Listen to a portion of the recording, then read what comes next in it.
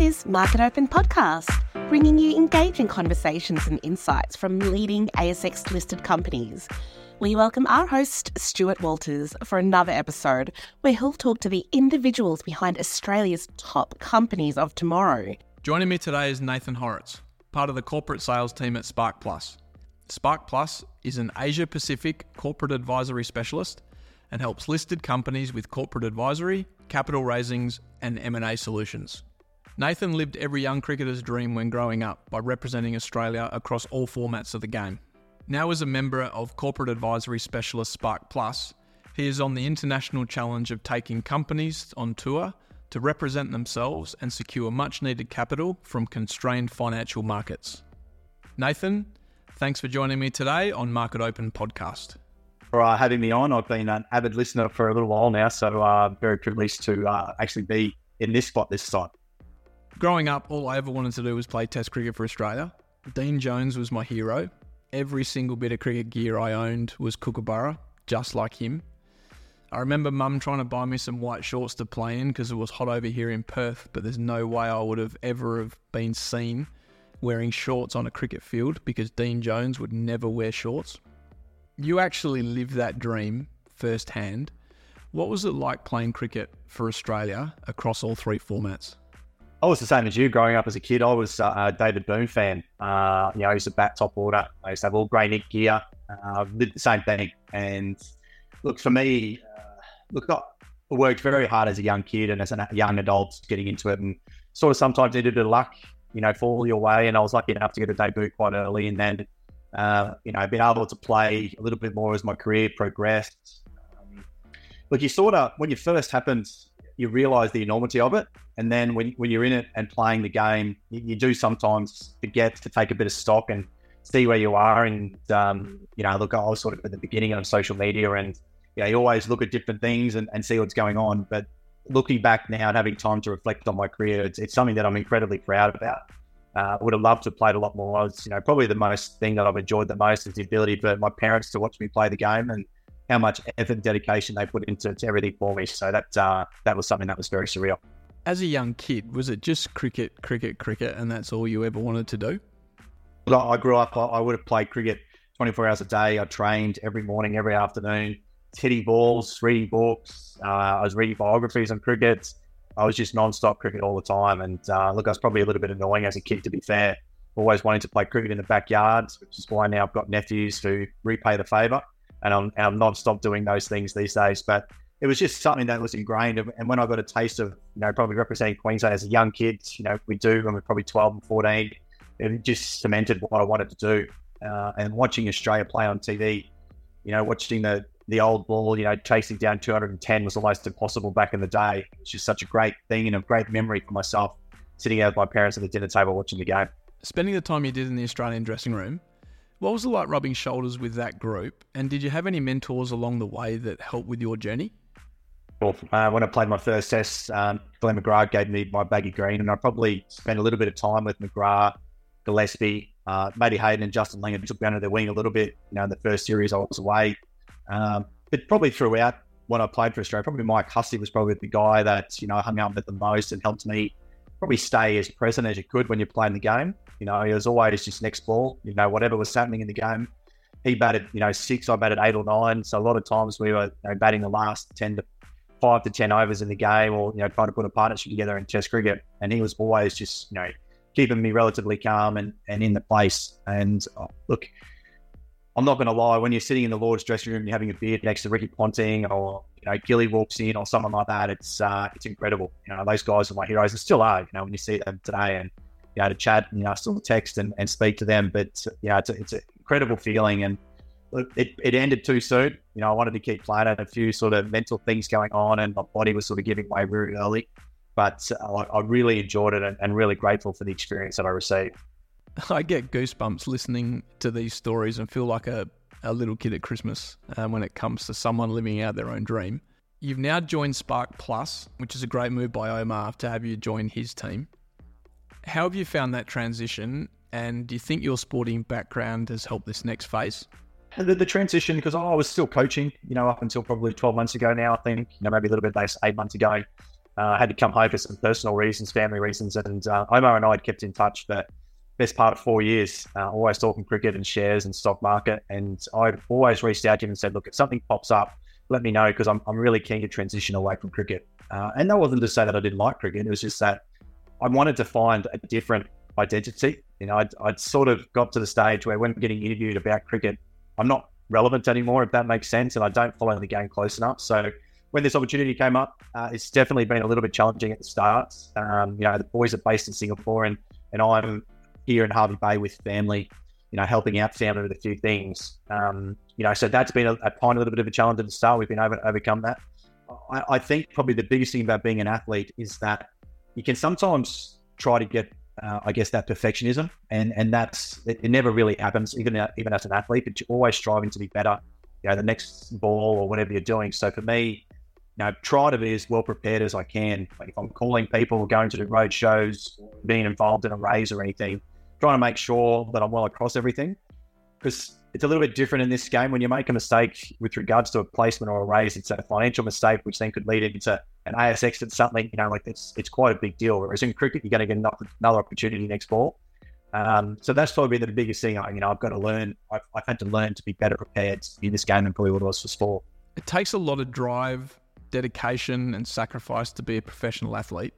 Those skills often translate into the business world. Do you think this is a reason why professional athletes are sought after post-playing careers? When you're growing up as a young athlete or as an athlete, you're training 6 to 10 hours a day pretty much, trying to get better. Then the next day you're doing the same thing. And you're trying to make sure that when you are in competition, that the movements become natural. It's just a matter of just trying to survive those nervous moments.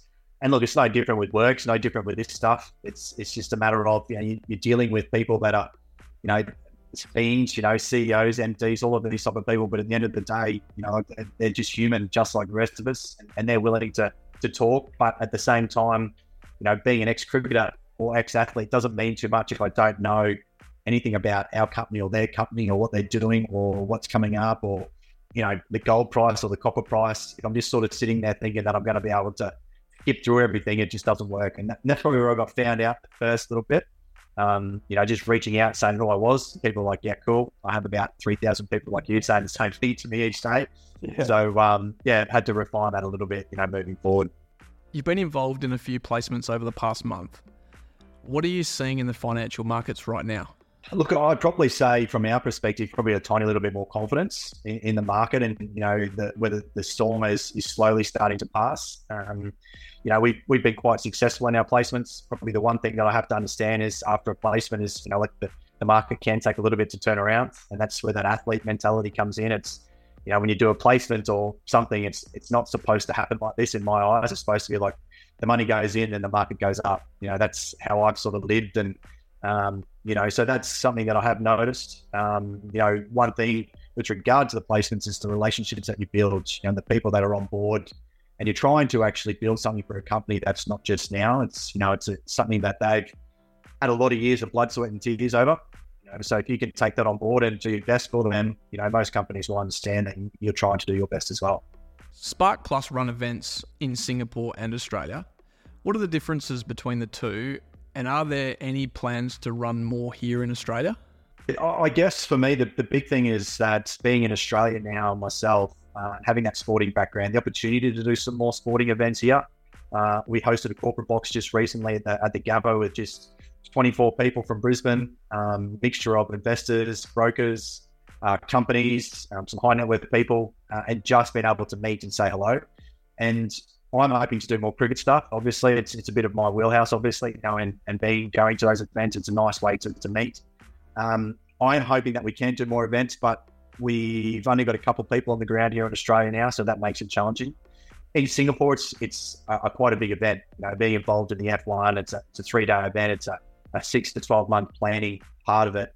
And what you are trying to do is give the companies the best opportunity they can to meet some people that are going to help out, over the next 12, 18 months, whatever it needs to be. The companies that are investing to be part of that F1 event is significant. So you want to make sure that when they walk away from that event, they can dot every I, cross every T, and know that they're willing to come back the next year. How important are these events for companies? And have you been given some good feedback? Very good feedback. The main thing I think with regard to those events is just the network and the relationships that you can begin to build. It's very challenging that I've learned I've only been in this industry now about 7 or 8 months. Learned it's very challenging just to do a raise or a placement without nobody ever knowing anything about the industry or the business that you're in. And the ability to communicate and get across the line exactly what the company's trying to do and start to have put a face to the name, going over to Singapore, or traveling around Australia, whatever it needs to be, so that when we did a non-deal roadshow recently in Melbourne, one of the boys said that, see the whites of their eyes, what they're looking to try to do and get a feel for the company. And I think that's really important. And if they can get on board with that and trust, that they're trying to do their best, then that's the most that you can do. There's a lot of chatter at the moment about mergers and acquisitions. What are you hearing on that front? I'd be lying if I said I'd be hearing much. Look, my role is, in the sales space, and I'm talking to a lot of people. Our industry, obviously, there is a lot of stuff, and you can see what's happening at the moment, especially in that lithium space. There's a lot of stuff. We've got a company up there in the Lake Johnston precinct, and the talk about, the companies all there, what they've got, potential for something to happen there is quite huge. But at the end of the day, it's a bit of hearsay. But these things just pop out of nowhere, and it's a huge acquisition from some of the other stuff that we've seen already. Look, I think it's just going to be how the market plays out for probably 6 to 12 months. But given that 2023 was so challenging, you probably expect to see a little bit more. Are you sensing a turn? You mentioned 23 as being a challenging year. What are your focuses for next year, and can you see a shift in the market? Yes. Haven't been in the industry long, but it's definitely going to be different than next year. I've really been around people that getting out a placement or a raise at the start of the year was probably a lot more challenging than what it has been at this time of the year. And they've all said that they're starting to feel a little bit more optimistic. They don't feel that the market can go any lower in the small cap space than what it is at the moment. And the ability for them to be able to get on the ground, and the potential of these M&As as well is something that is in the back of their minds. And it's been very challenging because when they have good announcements or bad announcements, the market almost reacts the same way. And that's probably the thing they found the most challenging. And with interest rates coming back down, potentially over the next 6 to 12 months, money flowing through, you'd have to think that things will have to start to turn. Did you ever see yourself coming into a role like this post your sporting career? And you look back and think, wow, I've actually just landed on my feet?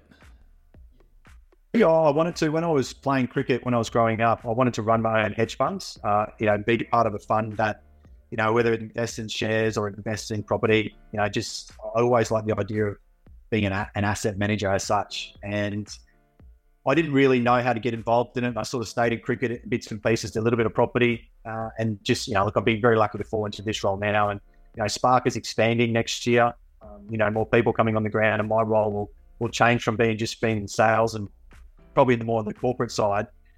But I've actually really enjoyed it. It's been quite challenging at the start, as I said, getting used to the terms, getting used to the grades, used to the people. It's not every day that they want to hear from me, so I've got to understand they're going to be quite frustrated speaking to me at times. But I've enjoyed it, and look, I'm hoping that it just continues to go the way it is, and you build those relationships and you meet some really influential people in their space, and that's probably the thing that I really enjoyed the most.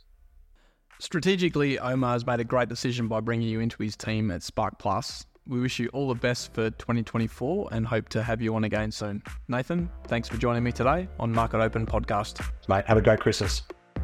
That concludes another episode of MarketOpen Podcast. You can find us on Spotify, iTunes, Apple Podcasts, LinkedIn, Twitter, rss.com and marketopen.com.au. Until next time, happy investing. The content of this podcast is intended to be general in nature and is not personal financial product advice. It does not address the circumstances of any individual or entity. You should not construe any of this information or other part of this material as legal, tax, investment, financial, or other professional advice. MarketOpen and its employees are not financial advisors. You should consider seeking independent, legal, financial, taxation, or other advice to check how any information relates to your unique circumstances.